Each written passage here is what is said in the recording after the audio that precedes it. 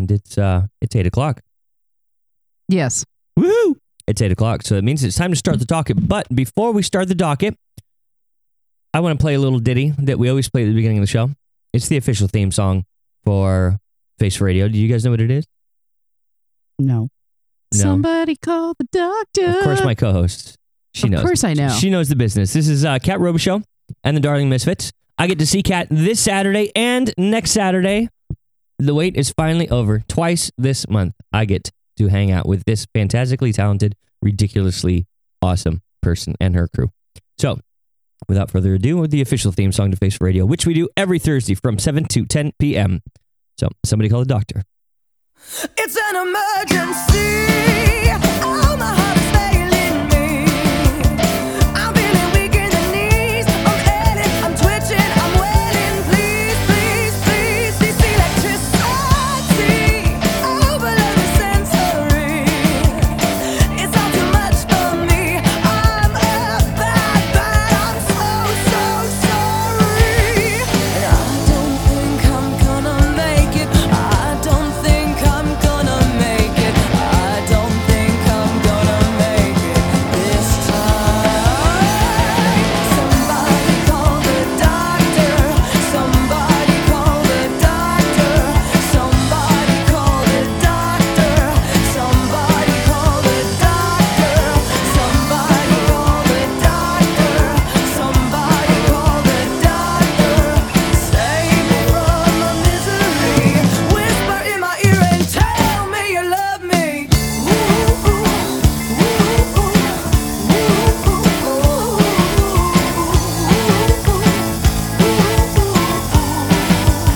It's coming down on me. Sight into the telltale beat. You got the shock that I need. The key, I'm locking your speed. I can't believe now it's compulsory. You're running and I'm following. You make it hard to breathe. You'll be the death of me. And I don't think I'm gonna make it. I don't think I'm gonna make it. I don't think I'm gonna make it this time. Somebody call the doctor. Somebody call the doctor. Somebody call the doctor. Somebody call the doctor. Somebody call the doctor. Somebody call the doctor. Save me from my misery. Whisper in my ear and tell me you love me. You take it all for granted. I'm burning planets out to show you I'm alive. And is it heavy-handed to tell you I want you, I want you, I love you, I die for you? Somebody call the doctor. Somebody call the doctor. Somebody call the doctor. Somebody call the doctor. Somebody call the doctor. Somebody call the doctor. Save me from my misery. Whisper in my ear and tell me you love me.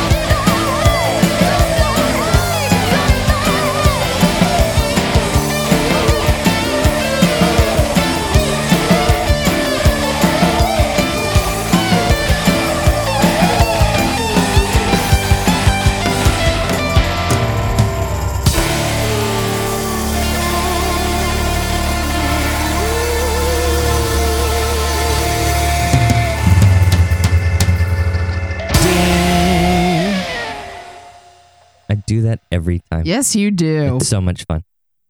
but I've listened to that song so many times. So, yeah. Anyways, that was Cat Robe Show and Somebody Called the Doctor. If you've heard that, then that means the show has officially gotten into the docket section. I want to do a quick round the room here to see who's on our panel. Obviously, this motherfucker right here is driving the ship right now. Sitting across from me is Fact checker Tara. delightful. And the Lady Viking. Sitting across from her. Kyle by design. Wow. And Kyle is breaking his face for Radio Cherry tonight. That's true. This is also the first time I've sat on a panel. I've sat down at the mic and talked a bunch, a lot on Red Light, but this is the first time I've actually read a docket and get to talk about things. Oh, that's awesome. That means you actually want to participate in this instead of just hang out and insult people, which is awesome. Yeah, exactly. How do I get on that hang out and insult people tip? I think that means I want to hang out and be insulted, right? That's what is happening? Yes. Okay, cool, sweet. All right, lamb chop. Thank you. And then also on the show for the first time tonight is one of my best friends in the entire world right here. Who are you, lady? I'm Chrissy Lala. Oh, also breaking her cherry. Yay. Well, her radio face cherry. Quick reminder, we do this every single Thursday from 7 to 10 p.m. And if you're enjoying the music that you're listening to on the show, remember we've got a show on Tuesdays called Local Love. It's our highest rated, most popular show. Everybody comes in for that.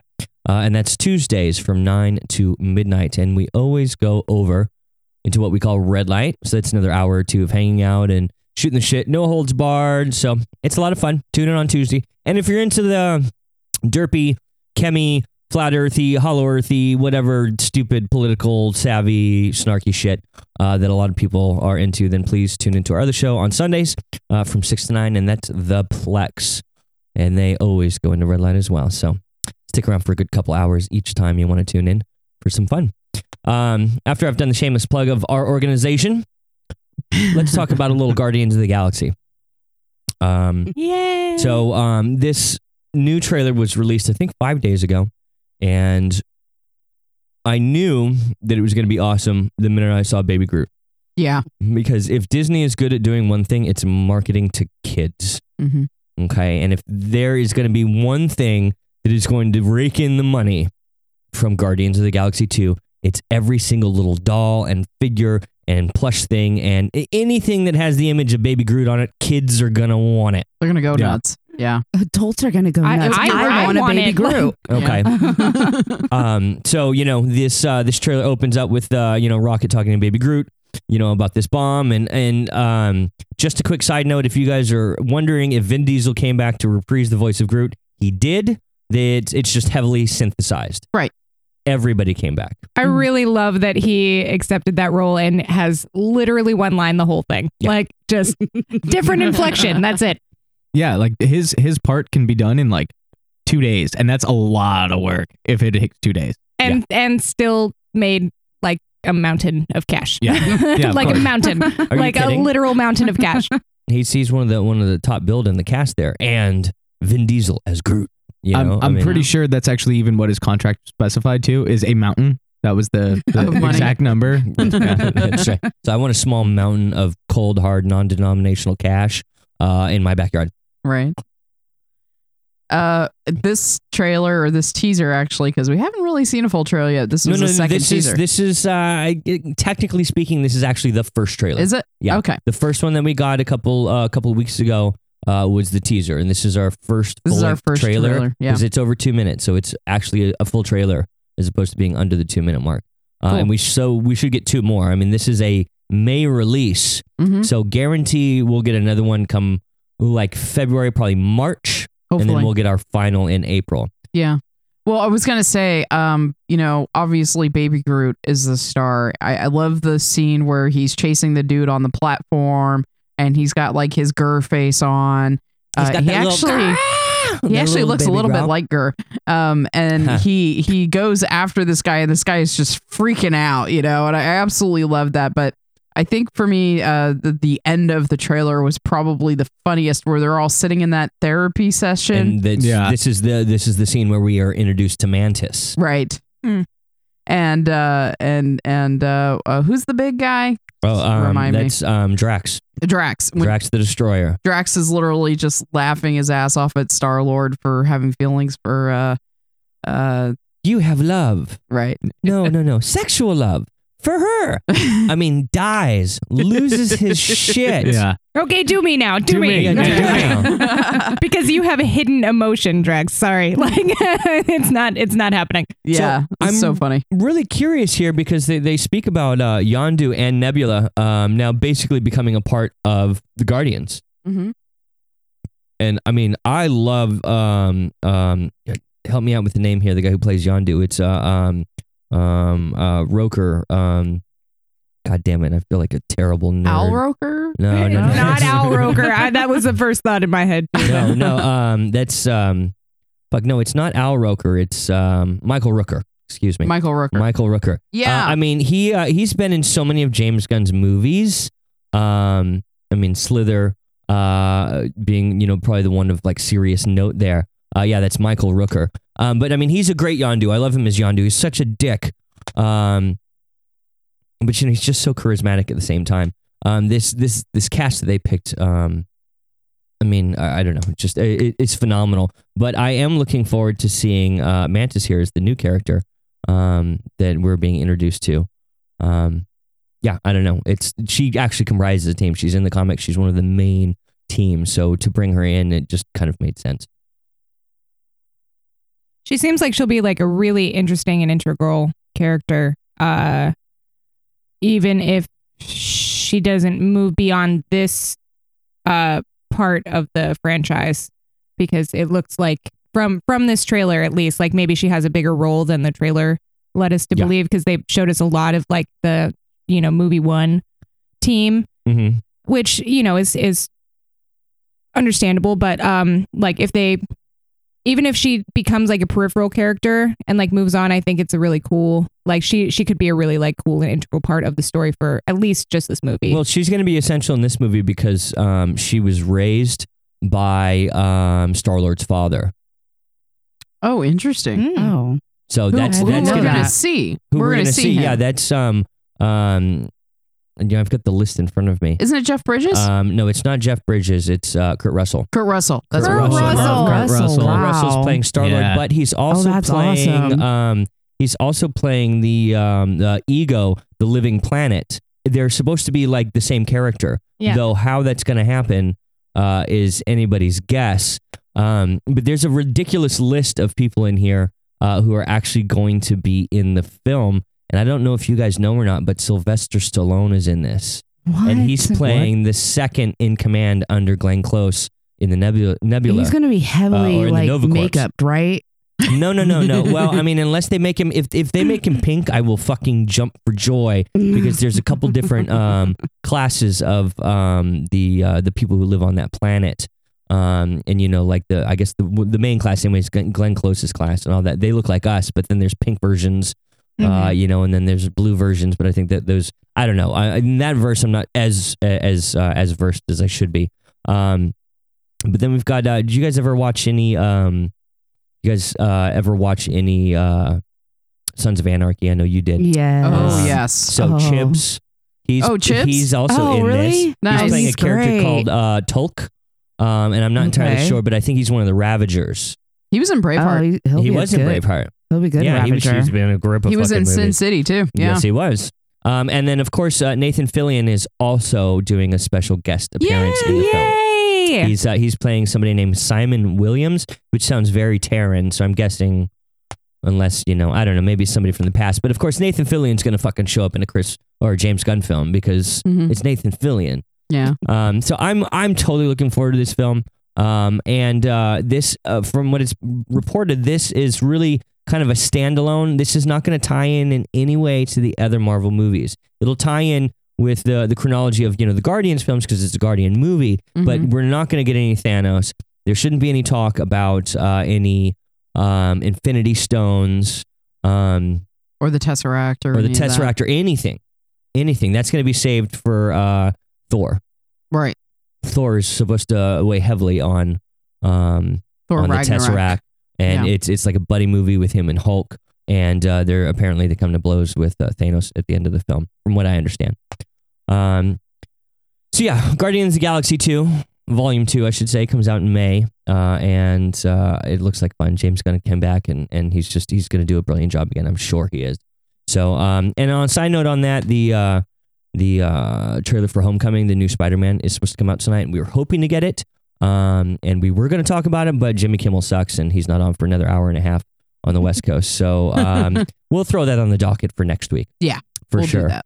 So, any other thoughts on Guardians? One of the things that I think is really cool about it is I think Chris Pratt in particular is really enjoying the character that he plays, because he's done a lot of like outreach for sick kids and stuff like that as the character, as Star-Lord, which is fucking neat. Like, and he loves going and doing it, and like thinks it's amazing, and so like it kind of is amazing. And though. yeah, like that's a great thing, and that's like a great way to like actually make your franchise feel like personal. He's not only a great actor, he's a great dude. Yeah. Well, let's be honest. He's having so much enjoyment out of playing Star-Lord because it's basically Chris Pratt. Yeah. It's basically Chris Pratt. I really like the idea of Kurt Russell playing his dad. Yeah. You know, like even if he that's is fun. even That's if he cool. is like a a weird version of Kurt Russell, but Kurt Russell being Chris Pratt's dad in pretty much any universe, I'm kind of into. Yeah. Like, Yeah, it I'm sounds down like with it. I mean, I gonna kind of be want to go awesome. and watch just Overboard, because that's the only Kurt Russell movie that I can watch. I love that Oh movie. no, you gotta watch Stargate, man. Watch Stargate. That movie is Stargate is great, tits. too. Dude, Escape from New York. Okay, thank you. Right? Yeah. And don't watch Escape from LA. No, I liked Escape from LA. Oh, Big Trouble in no. Little China. Big Trouble in Big Little Trouble in China. Little It's China. fucking amazing. Freaking classic. All right. Well, I'm sure we could run down all of our favorite Kurt Russell Russell. films here, and I'm sure we left out a couple. Soldier, horrible film, but great. Oh yeah, that's a One last really bad note- one. One Yeah. last Yeah. note. I'm very much waiting for the soundtrack for this new one. Yes. Oh, yeah. I can't wait. Yeah. I can't wait to see what I they're have gonna no do. doubt that What it's are gonna they be a gonna winner. do? They're gonna from what I understand, there's another Bowie song that they're gonna throw on there. There's some Fleetwood Mac on there. Oh, good. And then some early Journey as well. And I mean, the last one they put out went like double platinum. I mean, for Right. songs that came out in the 70s, the album was a big hit. People for just the last love film. taking classic rock songs or even modern songs like way out of context, and it makes them new again. Yes. So, Yeah. Tarantino I did a lot agree of that. fully. yeah. Oh, Like yeah. that was a lot of Mhm. like the thing that made his film stand out when he was new on the scene was that like his choice of music was 20, 30 years old. Yeah. So Right. I think it's clear that we're all really looking forward to this, and we will probably have one of the early shows so that we can go catch a midnight showing like we're going to do next week with Rogue One. And like we did last Space for Radio with Fantastic Beasts. Yes, like we did with that. So, yes, delightful. We're awesome and nerdy, and and now we got to start scouting for next week because next week is fucking Rogue One. Finally. So Christine brought a story up onto the docket. Actually, she did quite a lot of work on the docket this week because I was behind the scenes editing and I don't know, doing other things. So, Christine, you want to take it away? Yeah, it's the Viking. Quit trying with quit the trying government to names and shit. I'm sorry. quit trying to dox me, man. It's all good. So it was just announced this week that the BBC is going to be adapting his Dark Materials into a television series. And from what I understand, they've already got a 40 episode commitment. There's going to be 8 episodes a season. And Holy fuck, serious, that's 5 years. yeah, and this show is being produced by people who produced Doctor Who. The guy who is adapting it recently worked on the recent play that J.K. Rowling wrote, The Cursed Child, Harry Potter and the Cursed Child. So this series has got a huge backing behind it already, and it's going to be. I mean, I'm excited. So I don't know how many people are familiar with this series, but it starts. It's 3 novels. And Tara actually knows all of them by heart. It's let's see, It's The Golden Compass is the first one, and the Subtle Knife is the second one, and the Amber Spyglass is the third one. Now, a movie was made out of the Golden Compass a couple years ago with Daniel Craig and Nicole Kidman, if I'm Yes, not mistaken. this is correct. The movie was a huge box office flop, and Which sucks so because it had Sam Elliott in it, and I love Sam Elliott. It did a lot. So it was a halfway decent movie to watch. It was not what they should have done with the Golden Compass. The first book should have been 2 movies because this book is chock full of not just information and character development, but like a lot of really, really, really interesting shit in general.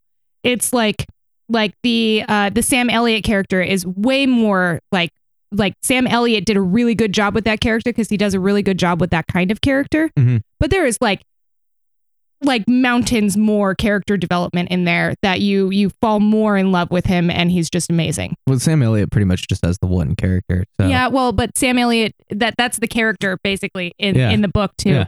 So Like he was born to play Virgil Earp. Like that was pretty much. Yeah. Yeah, no, absolutely. It's, Awesome movie. It's but another so- good Kurt Russell film. Yes. I'm Tombstone. damn. It all comes back to Kurt Russell. I opened this horrible Pandora's box. I'm so upset with myself right now. Maybe he's the new Kevin Bacon. Ew. Oh. But I had no idea. I had not actually been privy to the docket before I sat down on the panel, but now we keep coming up with these things that I'm so excited about. And this, to me, now that Christine that the Viking has said, sorry, my bad. I did it. It's my fault. It fucked me See, up. I'm the other way around, and I get confused when people call you by your actual name. Yeah. And I'm like, who? And they're like, the Viking. Oh, yeah, okay. So you said that the writer who's adapting it recently worked with J.K. Rowling for The Cursed Child. Mm-hmm. That is really exciting. It's got some of the producers and directors from Doctor Who. Is that what you said? Yeah, it does. And the writer who's adapting this is Jack Thorne, and he's worked on some other BBC programs before, but he has collaborated on the upcoming play. I'm not sure if that be the live action play, I guess, that they're going to release eventually for Harry Potter and the Cursed Child. So, well, no, yeah. it was a big play. I believe it's that still it. going. I believe Oh, that so it it's already opened. Adapted Yeah. into a book.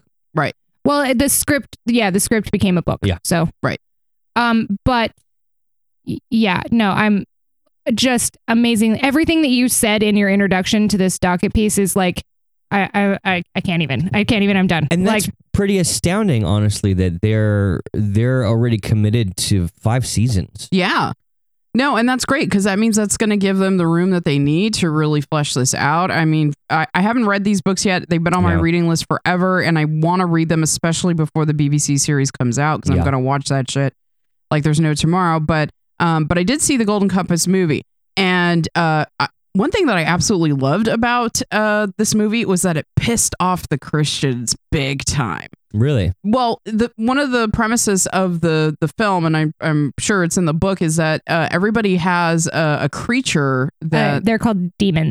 they call them demons, and in this film, the overarching society that's kind of in control of everybody is very, very like the Catholic Church, like back in the day, or at least I got that vibe from it in the film. It is actually called the Church in It's the called the book. Church. It's called the Church in the book, and it's so the main character Lyra, she has a demon when children are small. Their demons have no real shape. They can take on the shape of any animal, and demons can talk to the person they're soul bonded with. Like it's literally a thing when you pop out of the womb. This little wisp turns into maybe a mouse at some point, or a moth, or Like that And- episode of the Venture Brothers with the dragon head that followed him around? sort of. Okay. Yeah, a little bit similar. Okay. But so the premise of the first book is the church is experimenting with separating children from their demons, and it's basically destroying their childhood and destroying them as people and adults. So like Mhm. religion. Yes. Basically like Okay. religion does. And it's having to do with this thing called dust, which they get more in depth in the second and third books. Dust is it's basically your aura, like the thing that makes you you.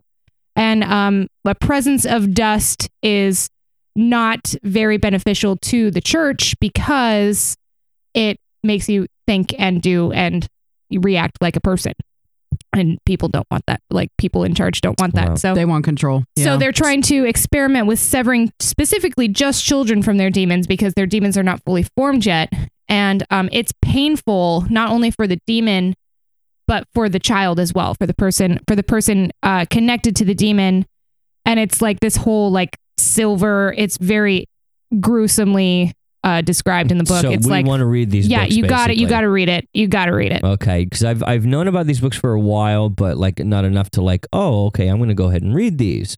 But it does just so happens that one of my very best friends works in a discounted bookstore, so I could easily go buy the entire trilogy. If you have any interest in quantum theory or alternate reality or any of the theoretical stuff between like Traveling in dimensions or like quantum neutrons or Okay, yeah. the basic Yeah. idea that an electron is never still, and when it disappears, it doesn't really disappear. It's in an alternate dimension. And like, honestly, dealing with all of these real life quantum theory questions in a practical manner, like whereas these people can actually kind of use them.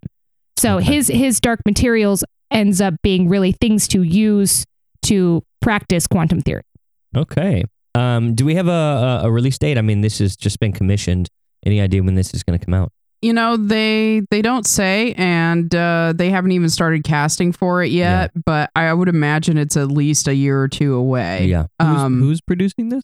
BBC. The BBC. Oh, And a bunch of people that worked on Doctor Who for the BBC and a bunch of other programs. it's probably going to have that similar kind of production value to it. I like it. Yeah. I'm a big Whovian, so. Yeah. Well, that's pretty dope. And now, honestly, I'm really thinking that I'm going to go to the bookstore because I've been looking for something. I would also good to read. suggest if you have time and you spend a lot of time in your car, say you're an Uber driver or something like that, the book on tape version of them are also very good. Okay. So I don't remember who narrates them, but it is definitely listenable and I enjoyed it. Thank you.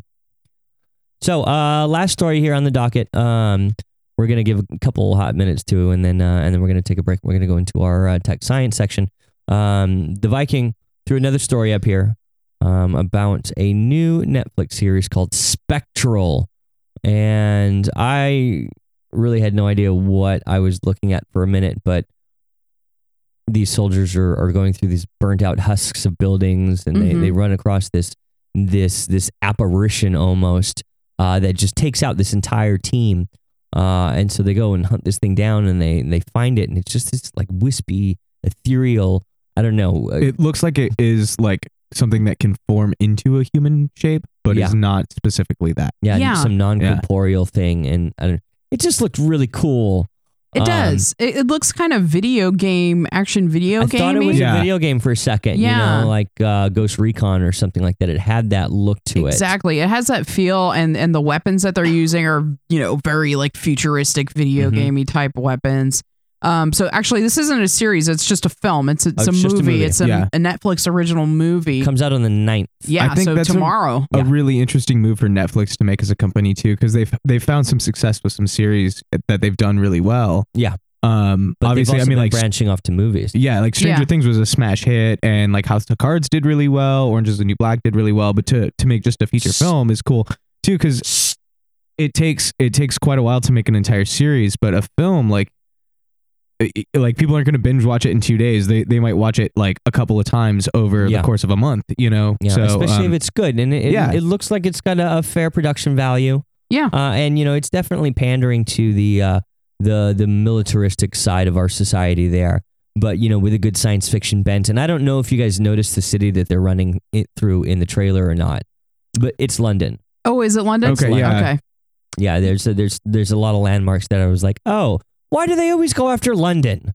Somebody's always bombing London. I Because, get dude, a the huge English kick just out of it. fucked with people for so long. Yeah, right. It's just insta karma. Yeah. It's either London or New York. You know, those are the two major ones you see in the disaster films. LA is the one that's celebrated too. Like people really like, but like that's like oh cool, LA got demolished, and then there's more shit happening in this universe. Yeah. Fair enough. So actually, you know, this movie has a couple of actors in it that are pretty big. It's got Bruce Greenwood in it. I noticed. And if you guys haven't been watching the greatest Star Trek movies, he was Captain Pike, and then became Admiral Pike. Yeah. And then he died in the second one. And also Emily Mortimer is in this. She is a British actress, and she has been in a slew of really amazing films. I first saw her in Elizabeth back in the day. And she's been in a ton of stuff. So the other two actors in this is James Badge Dale, who I haven't heard of, and Max Martini, who looks familiar, but I'm not too sure about his work. But there's a lot of people. Oh, he was in 50 Shades of Grey and Pacific Rim. Cool. Okay, that's interesting. I'm gonna have to look at the cast list there. Yeah. So yeah, it looks definitely cool. It looks video gamey. Like if you were ever really into first person shooters like Doom or Quake or any of those types of games, I think you're gonna like the visual concept of this movie. I don't know whether or not it's going to actually have a good plot, but visually speaking, it looks like it's going to be pretty awesome. And you know what? Netflix makes really good stuff, so I've got high hopes. Yeah, again, the production value looks pretty solid. It didn't look. So we were just talking about, things released on Sci-Fi Network like 10 years ago. It definitely didn't have that, that really rough, shitty feel. But let's be honest again. Netflix has become a rather prominent player in the field of television and film. And absolutely, I think they've sort of. Sorry, I didn't interrupt, but I think they've actually led this idea of streaming because there were a lot of other companies that started doing it afterwards. Yeah, like Hulu, HBO, Amazon, a bunch of people have done it, and then they've also hopped on board of creating their own material, which is really neat because I think it can actually kill like the dinosaur cable television thing that we've had to deal with for so long, and you can actually more hand select your programming and be more entertained by your entertainment rather than just taking what you can find. Funny enough, in the last, I think it's like 8 years, I think I had cable television for 6 months.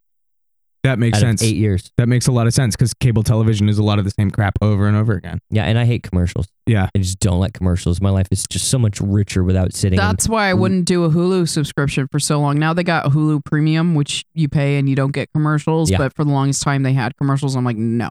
Yeah. No. I'll stick with my Netflix. One of the things I also hate about Hulu is that they sometimes just have clips of shit. And like, you're like, oh, cool. Like I get 2 minutes of fucking Bob's Burgers or something that I wanted to watch, and that's it. Is that with the paid or the premium? No, that's just the. Oh, that's the free version. The free version. That's the cock tease version. Exactly.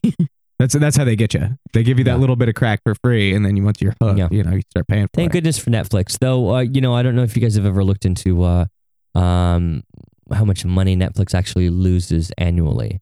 I mean, because they have so many subscribers. I think it's like every like 1 in 3 in the United States has a Netflix account. It might even be 2 in 3 now, but a vast majority of those accounts are actually streaming service. Mm-hmm. And so that's what $10 a month from a person, and you can have 2 accounts on that, and I share my account with like the rest of my family. Right. I have one account, and then there's the other account that everybody else uses, which is totally fine. I'll pay $10 a month for my mom to be able to watch her religious stuff, my nieces and nephews to watch My Little Pony or whatever. Right. But with the success of Netflix and what they're doing with their platform, they're doing with film, they're doing with television, in their streaming service, they are actually losing more money than they're bringing in every year because they keep producing stuff, because they keep making things under the Netflix banner. Okay. I wonder if this is one of the reasons why Disney is thinking about acquiring them. Which I hope doesn't fucking happen. Yeah, me too. But that's really not a smart business move either way. But if they're hemorrhaging money, Disney can. Well, they're not hemorrhaging, but like they're barely breaking even annually. Yeah. Well, they have to do one or two things. They need to, restrict people sharing service to other people who aren't paying for subscriptions, or they need to up the price. Yeah. Well, they did just do a boost a couple months ago. I went from 5 to 10. Yeah. But I mean, I'd pay $20 a month for this. I mean, I use my Netflix regularly. Yeah. I still get the DVDs. I've always had the 3 DVD thing, and I pay, I think, $27 a month for it. That's nothing. I mean, yeah, I actually miss once they switched it over to the streaming, because I had the basic package where you got like 2 DVDs a month or something, and then I miss that because a lot of the films that are like kind of hard to find films and stuff are stuff that you can only get through the mail through them. Right. Yeah, which is why I kept it. So, but hey, I'm glad Netflix is continuing to branch out and do all kinds of cool stuff.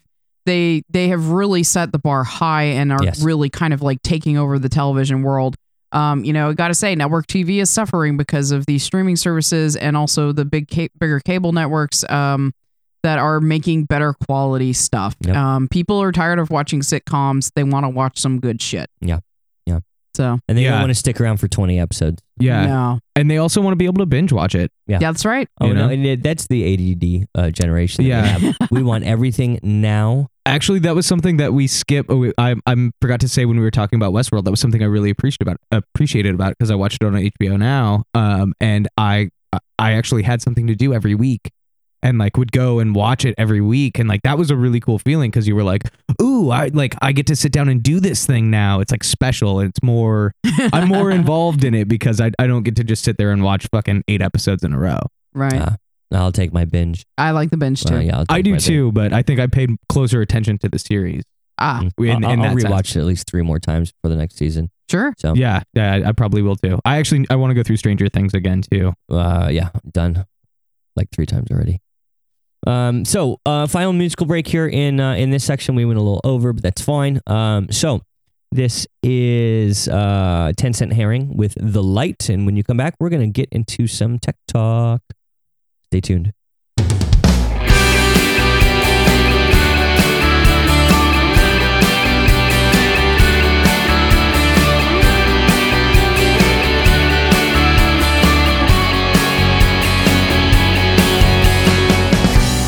You told me that I could be the one to help you purge the demons from your heart.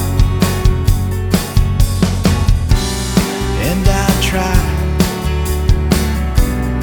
oh I really tried, but you just turned your back and walked away.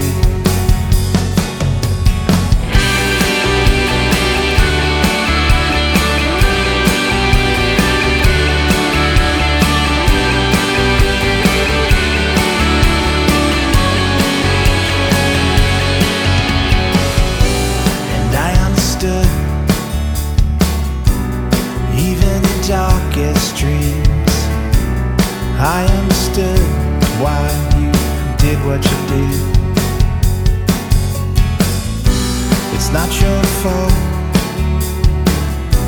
You did nothing wrong. You're just a fatherless child on your own. Do you want to walk in the light?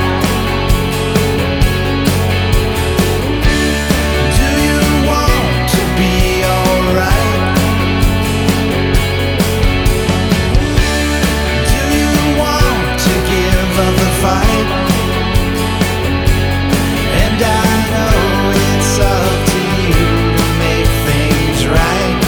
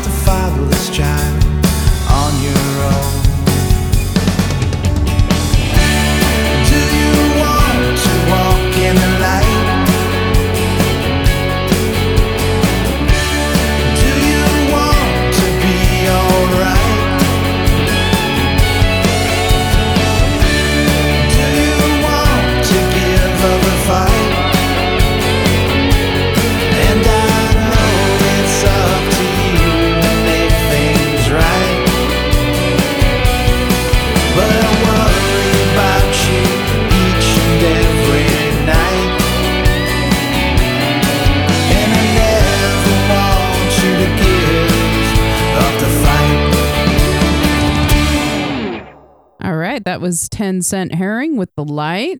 This is Face for Radio, and the Lady Viking has now taken over the ship.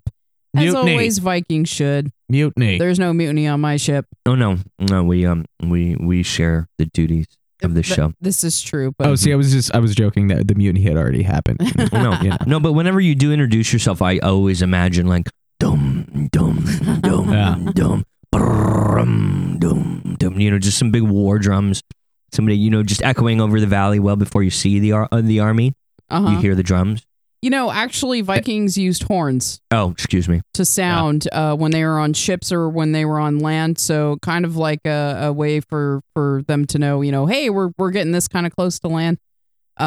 So yeah, picture horns. But I think they might have used drums. I don't know. I think they would have done it for the rowing. I think it was more like a rhythmic to keep everyone in time thing. They might have Wasn't done that it. was the They might have done it. Yeah. But anyways, we digress. We do. So topping our science and technology docket, some unfortunate news did come out today, and I did want to talk about this man very briefly, but John Glenn died today, and he was the first American to orbit Earth out in outer space back in February of 61. 1962. Oh no, 62. Excuse me. That's right. 62 for 4 hours and 55 minutes and 23 seconds. I mean, imagine the cojones yeah. on that guy going into a little aircraft and, orbiting around the Earth back when the technology was still first being made. Let's be clear. This wasn't an aircraft. This was basically a small sphere Right. that you could touch the sides of if you put your arms even halfway. Yeah. They were still experimenting with heat shields. This cramped little space. He had to have a big oxygen tank that he was like tethered to the whole time. Yeah. I mean, this guy. I feel like the real terrifying thing with that, like, because I mean, obviously, like, I believe he would have had to have been a pilot and like trained with that sort of thing first, because I think that's just kind of normal for most spacemen. But so he knows how to fly and how like that all of the math and everything and the physics work. So, but just the sheer force that you can like, oh, I've been in like basically zero gravity and then I come back down into the Earth. Like, what the fuck's that gonna be like? How fast am I gonna be going? Yeah. Like, will I just rip apart before I even hit the ground? Like, that would be the terrifying thing to me. Well, one of the big mishaps that almost happened upon the first reentry is the heat shield almost failed. Yeah. So I mean, he was almost burned to a crisp coming back into the atmosphere. Yeah. And that is really terrifying. So, he was a World War II pilot, sorry, not a pirate. A World War II pirate, man. That'd be No. really fucking interesting. So That might World have War been. II pilot. World War II pilot, Korean War pilot, and then went into NASA, and then Right. became He was only in NASA. He like after 62, he retired like 2 years later. yeah, but I guess he came back in 1998. Yeah. He went And- on the space shuttle Discovery. Yeah, Yeah, at age 77. Yeah, Damn. so he holds the title of being the oldest man to go into space Yeah. Wow. And then he was also a senator for the state of Ohio. So for I mean, ages. this guy, 95 years old, he had a big, very fulfilling, epic life. And, I know that people are sad that he's gone, but when you have a life like that, I mean, there's really nothing to be sad about. The Mhm. guy did, a ton of stuff. And if anything, he should just be celebrated for what he did. So John Glenn, Face Radio wishes you, We salute you, sir. Yeah. a great afterlife if there is one. So the next story on our docket here, recently, well, not recently, this was several months ago. There's an amber mine in Myanmar that has yielded some really interesting pieces of old fossilized dinosaur goodies. Luna? Yes, a 99 million year old fossil was found with a dinosaur tail preserved in it in amber that has feathers. Mm-hmm. Now, when I saw this pop up today, I was like, well, that's really interesting because I thought all the dinosaurs turned into birds, not the other way around. So I'm wondering what this discovery is going to kind of reveal, but also the fact that you have like a big chunk of tail section preserved in amber. I'm wondering if they're going to be able to get DNA from it, if they're going to be able to study this thing in a little bit more of a Jurassic Park type of level. Well, one would assume that they would. I mean, because there was even flesh in there. There's flesh. There's the feather, and then obviously the bone in there as well as some insects that were caught in the amber. And to be clear, these aren't feathers that you would typically see on today's birds. From what the article states, these were like an early type of feathers. They were more an adornment. They may have been used in acquiring a mate. And they most certainly were used to help regulate body temperature. You couldn't fly with these things. They're too flimsy. They don't have the thick hollowed structure that modern day birds' wings have. They're more ornamental. They looked good, but they weren't useful. Oh, they could have been useful in the sense you said regulate temperature, but it could have also been to like keep water off of you, to keep the sun off of you. Like there's several other reasons, like why humans have hair. Sure. So. Yeah, so basically what they're saying is based on the structure of the tail, researchers believe it belongs to a juvenile Coelurosaur. I don't know if I'm pronouncing that right, but Coelurosaur. Part of a group of theropod dinosaurs that includes everything from tyrannosaurs to modern birds. So there you go. It's a big piece. Yeah, and it's from the Cretaceous period, which is the last period of dinosaurs that were on Earth. So, this is really cool. It's a very cool find. Apparently, the amber is just the size of an apricot, so it's a super tiny sample. But in the article, which we'll post in the show notes for Face Radio, they have some really nice close-up pictures of the feathers, and they just look like these little tiny, soft, fluffy feathers. Downy. Downy. And it's cool. It's cool to see it preserved that way. I like that it, makes dinosaurs look like they might have been a lot more cuddly too. Like, that's just comforting to the 5-year-old in me. If ever there's a time machine created, Kyle by Design is going to go back in time to go ahead and cuddle with dinosaurs. Oh, you betcha. To his detriment. Yeah. And then I will be killed by Neanderthals like at some point, and it'll be terrible. Right. Yes. Yeah. Because like I'm gonna stand like taller than them and upright, and like I'm gonna be like, "Oh, hello, how are you?" And they're gonna think that I'm cursing them or something. Well, these guys are all about brute strength and like throwing stones and beating you with sticks. Yeah, so and there's a lot of them, and there's one of you. So I'll get stoned to death, but not in the fun way. I don't think getting stoned to death is ever a fun thing. No, I mean, that was a marijuana joke. But see, okay. You could bring them edibles and then be revered as a god. That's true. Yeah. That's a great idea. Or teach them some or a flamethrower and be revered as a god. I was gonna say a modern hunting technique or cooking technique. Okay, so then you just show up with like an AK assault rifle and just mow them all down, or the big chief or something like that, and shoot a couple of the other ones and be like, exactly. It's just my boomstick. Yeah, pretty much. And they won't understand it, but they won't understand it, but they will really fast once you have to use it. Yeah. To bring down a saber tooth or whatever.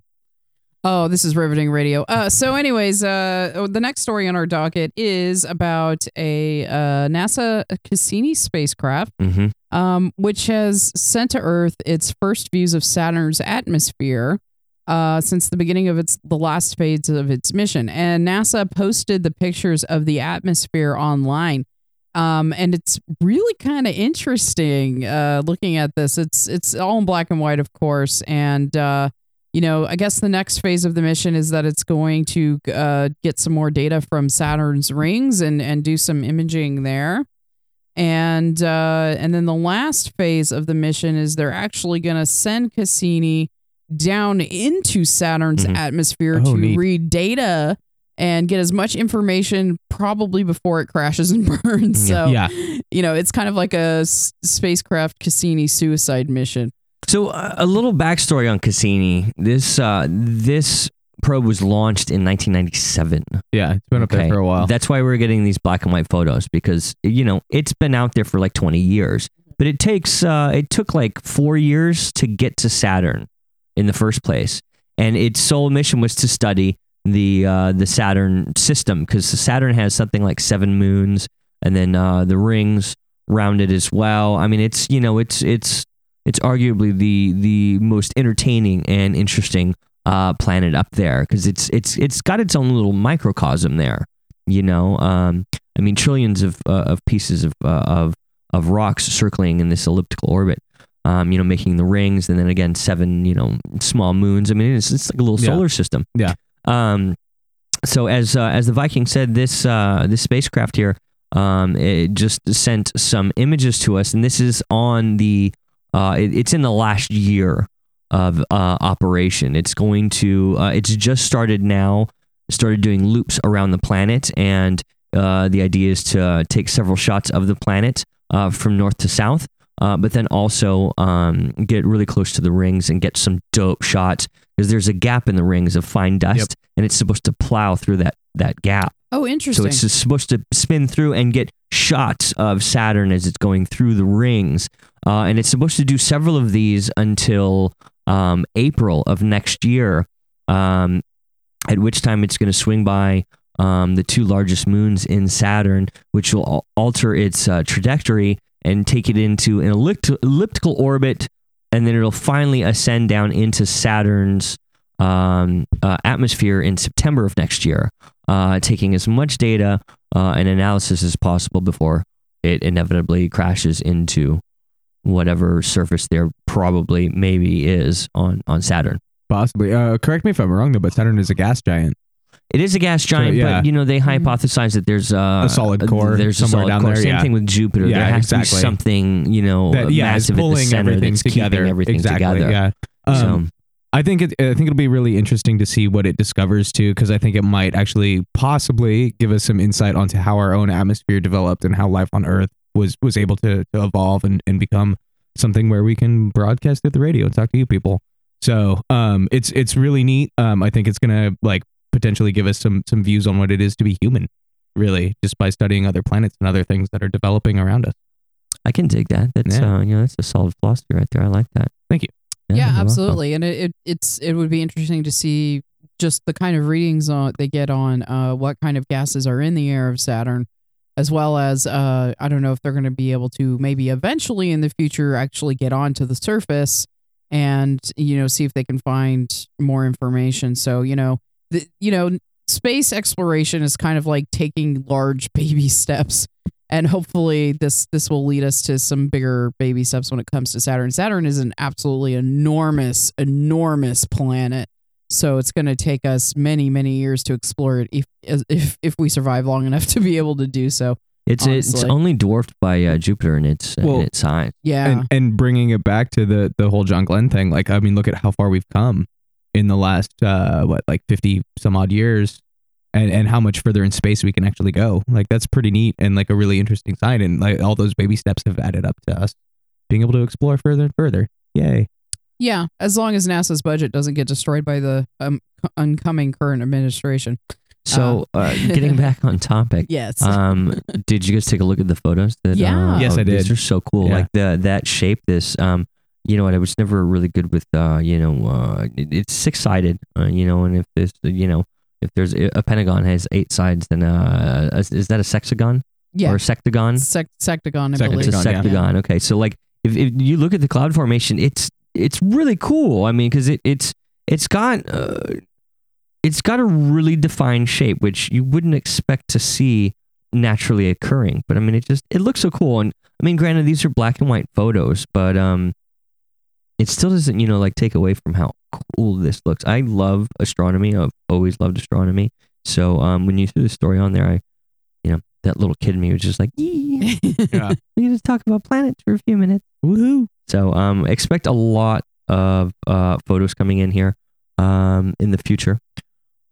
I for one am excited. Anything that comes up with the planets and awesome images and just talking about I mean, think about the amount of mathematical genius that goes into plotting a trajectory for one of these satellites, to constantly redo this and change the course and have to work on the axis of the way this thing's flying and how it's going to slingshot off of gravity and then catch up with this at the right time, the optimum, and it's boggling. It's insanely precise. Yeah, that's it. That's what I was going to say. Is it's amazing how ridiculously specific and how much you have to double, triple, quadruple check everything and make sure that you actually have this thing that's going to launch and go back to where you need it to be instead of just going way over the trajectory and way over the target or crashing and burning. It's Yes. math Yeah. way beyond our skill levels, I can tell you. Yeah. Yeah, I got as quantum far physics. as algebra. And Yeah. Boo. Yeah. Neil deGrasse Tyson probably could talk more expertly on the subject He of, probably Yeah, could. he would wave his hands around a lot more and knock over the microphones though. yeah. That's a And possibility, but I'm okay with that. Neil, if Yeah. you're listening, we would love to have you on the show. Please. Please. I know that's wishful thinking, but I would love to. I would love to just sit with him for like 30 minutes to an hour and just listen to him explain how the universe works. Well, we have a guest panelist joining us at the spur of the moment here. Can you Gate crasher. Yeah, can you introduce yourself? What's going on? It's Patty Cake from the Ruffies.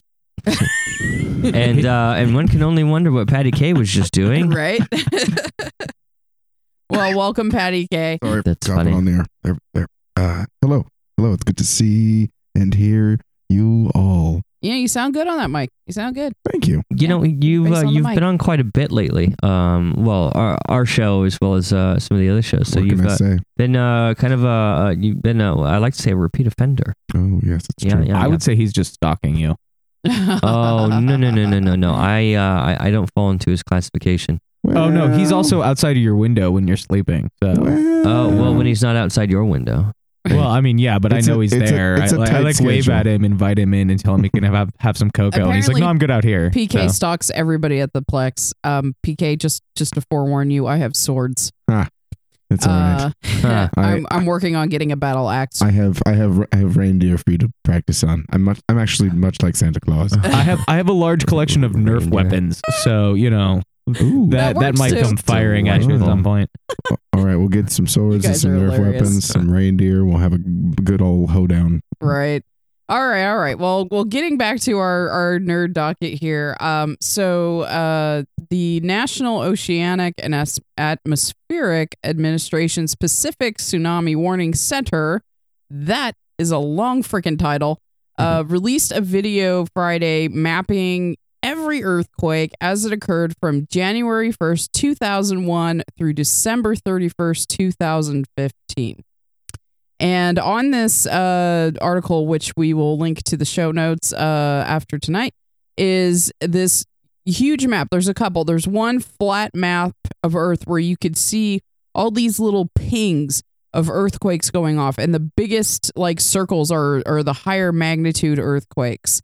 And then there's another map that rotates around the globe showing all of the earthquakes going off around the world for the last 15 years. Now, this is particularly interesting because guess what happened in California today? Did we have an earthquake today? We had an earthquake today. I and never feel them. It was way north of here, Oh, okay. and it was a 6.5 magnitude off of the coast. It was actually in the ocean. So basically nobody felt it. Oh, Okay. But of course, it was all over the news. Oh my God, there was an earthquake in California. People freak out. But what do you guys think of this map? Okay, so yeah, it's kind of scary, and if you watch like a lot of them, for the most part, they happen around the coastlines, and they Sure. happen on like certain kind of rings throughout the planet. It's where the tectonic plates meet. Yeah, and it's where there's a lot of population also. And yeah, that's kind of scary. But the thing that I'll say about earthquakes is earthquakes last for like fucking 10 seconds.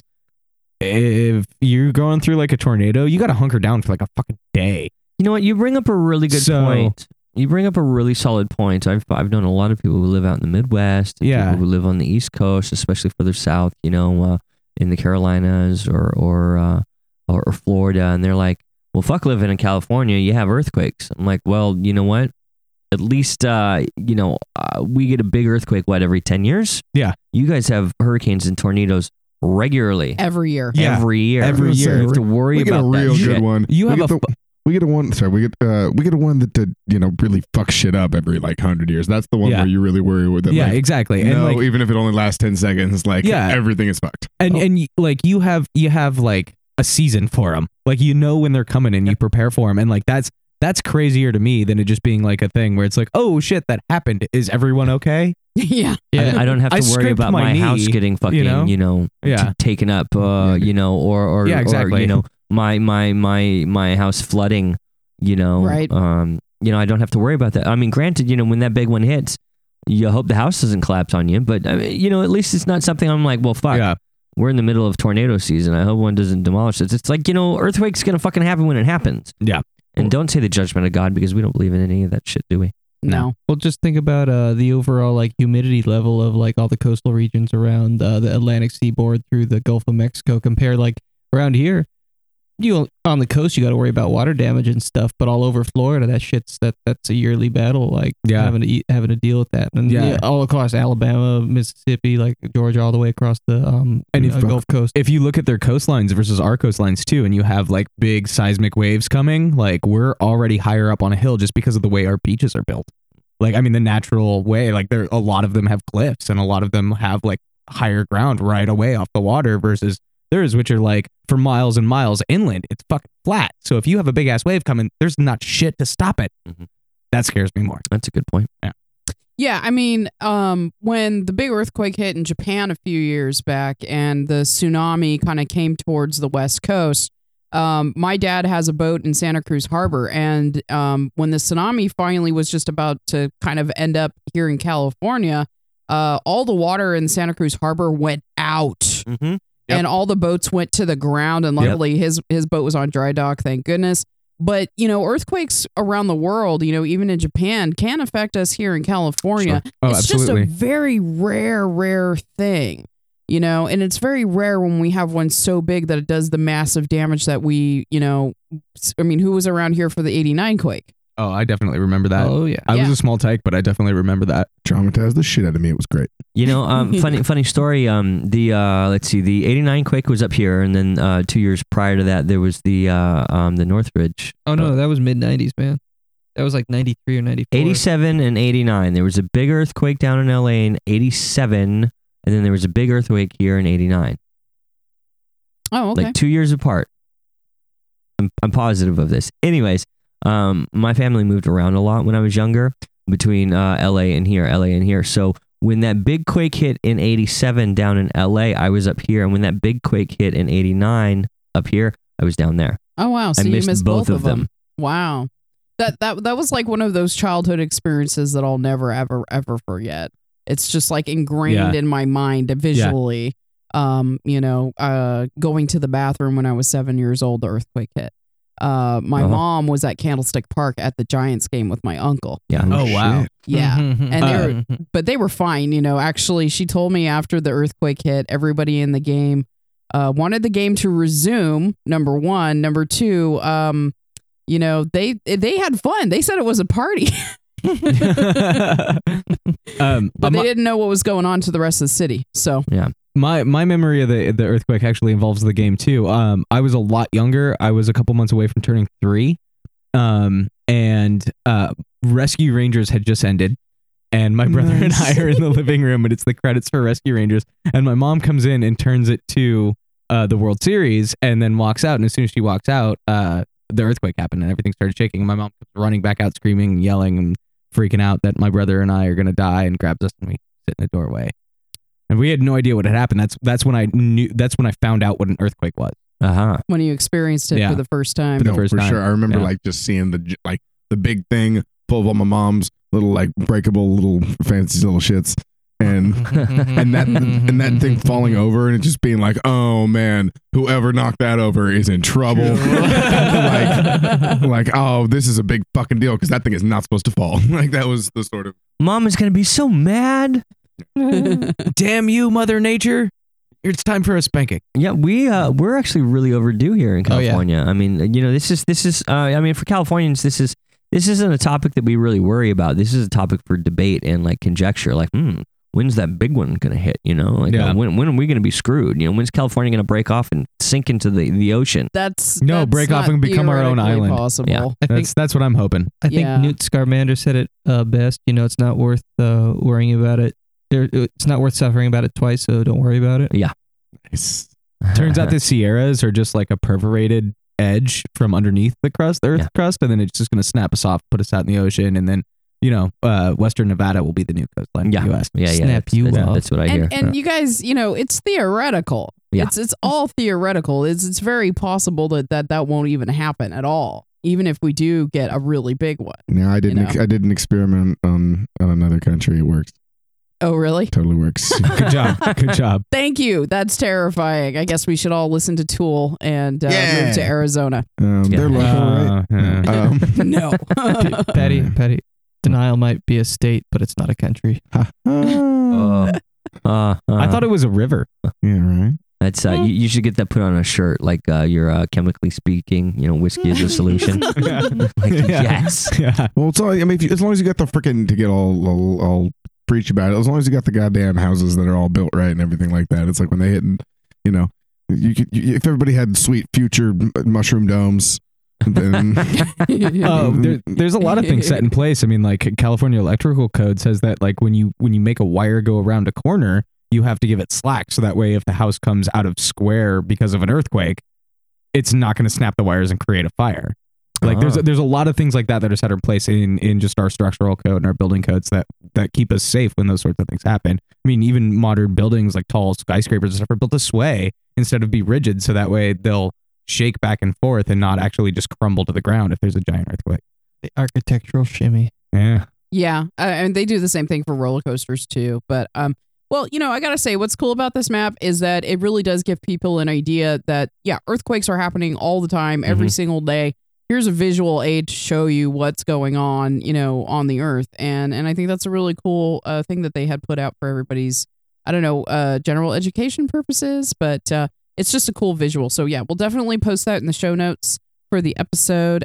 So Google is developing this thing called Wing Marketplace, and it's basically a drone delivery program that they want to use for, people ordering food. So apparently they've been talking to Domino's Pizza and Whole Foods as possible partners in this delivery program that would cost a $6 fee for you to have your steaming hot pizza brought to you.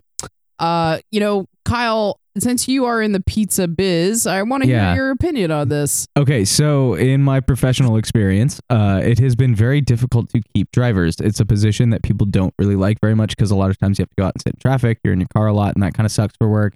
It takes a specific person that wants to go do that. Not only that, you have to knock on people's doors, like random fucking strangers, and talk to them.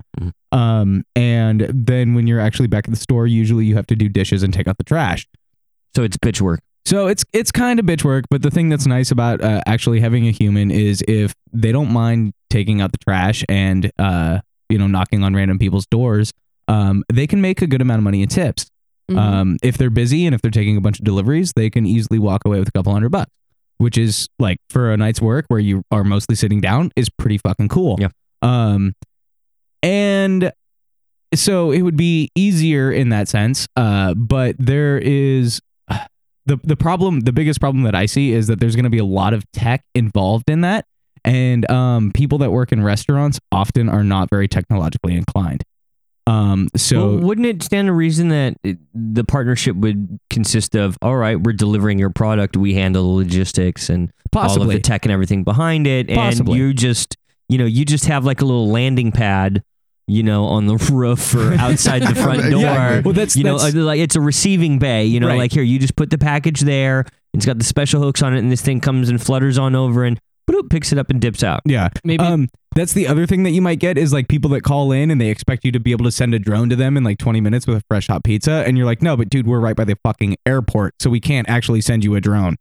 Like you're calling from a place that's right by the airport. So the logistics of it in that way might be really difficult to, or like we're not zoned to have a drone land on our roof, or we don't have a place where we can actually do that. Cause we are in, we're not a standalone, we're in a strip mall. And so we can't actually have a place where we have a landing space for the drone. There's no safe place to do it. Well, that also opens up, the discussion of, having these drones crisscrossing the airspace above all of our respective homes and businesses. Like now you're going to have somebody who is coordinating all of this, somebody to oversee this branch that is doing all of this, and then you gotta get the guys who are flying these things around, all the automation's doing it. Yeah, automation would probably do it. One of the things that would be kind of cool though is like occasionally you might just be hanging out in your backyard and a drone crash lands and brings you a fresh pizza. No, so we were talking about free this. Pizza, right? We were talking about this, the ability to sit out on your roof and be like, hey, cool, there's a 12-pack of beer. Like, I live right next to the pizza joint, and I just sit here and shoot it.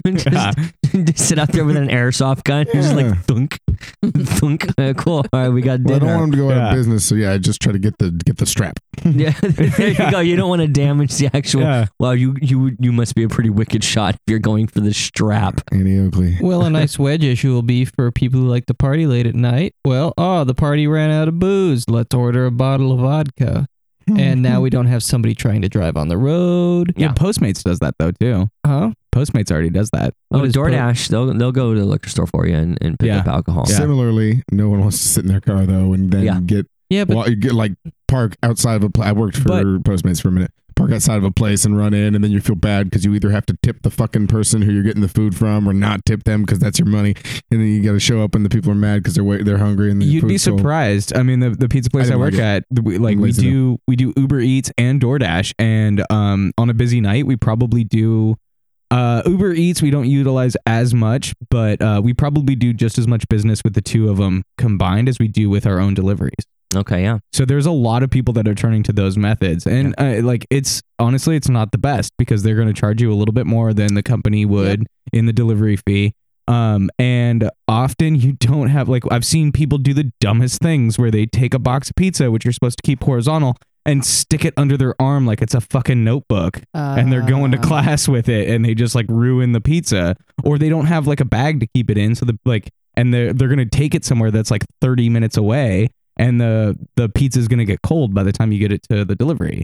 Now that's a point. I want to bring up 2 points. That's a point I wanted to bring up. First of all, how do they keep, if it's a hot food product, how do they keep it hot with a drone flying in the middle of the air? You know, California, you know, it gets a little chilly here in the winter, but can you imagine this happening in the snowstorm in the Midwest?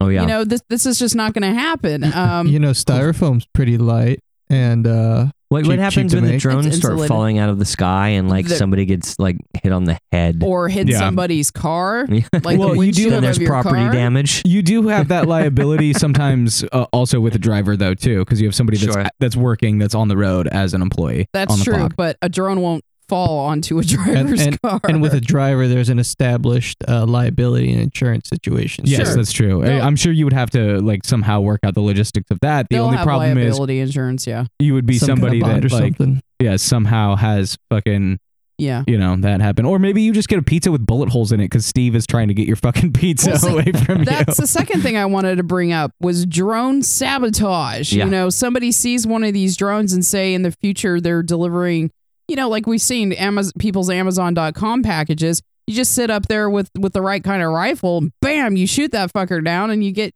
that product. Mm-hmm. Pellet gun to the propellers, you'll knock him down. Yeah. No problem. Yeah, I mean, and honestly, a drone's probably going to spin out, and so like a whole trajectory kind of thing with the bullet is not even going to really apply because how many times did the drone rotate before it hit the ground?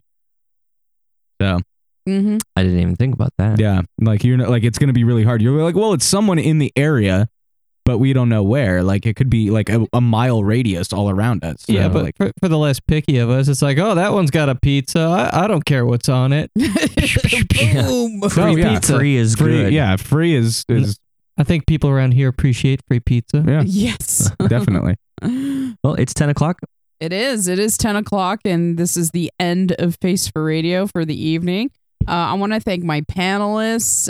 You guys are awesome. We've even had a couple of surprise people jump on the mic tonight. So to close Had out a nice rotating panel. we did. Definitely. We had a very rotating panel. So, we got PK and Kyle by Design and this fucking guy and Steve on keys. Steve on keys. And, this is the Lady Viking, and thank you for joining us this evening. And, we will be back here next Thursday from probably not until 10. We will be here at 7, but we will be breaking early to go see Rogue One. Yeah. And then, of course, probably be talking about it on the next show. So, If you do want to be on next week's panel, if you've been on the show before, if you've not been on the show before, and you want to hang out with us before we go see Rogue One, reach out to us on our Facebook page. It's Face for Radio on Facebook. That's our Facebook group. Or if you know us personally, then definitely give us a shout out. I am not against doing a full panel like this with the 5 of us. But yeah, we will be doing an early showing. We will be ending probably about 9:30, so we can pop over there, get good seats. So if you're interested, go ahead and drop us a little message. And if anything, just go ahead and check out our Facebook group page, Face Radio, and say hi to us because we want the attention. We love it. We've already got so many members in just the last 2 days since we put the page up finally. So we're definitely gaining steam. And if you want to check out some of the previous episodes, the last 2 episodes are also up on the Facebook page with links to our main page and Stitcher. So, and then you can also find us on Stitcher, iTunes, and then be sure to check out our other shows, Local Love on Tuesday from 9 to midnight, as well as the Plex on Sundays from 6 to 9 p.m.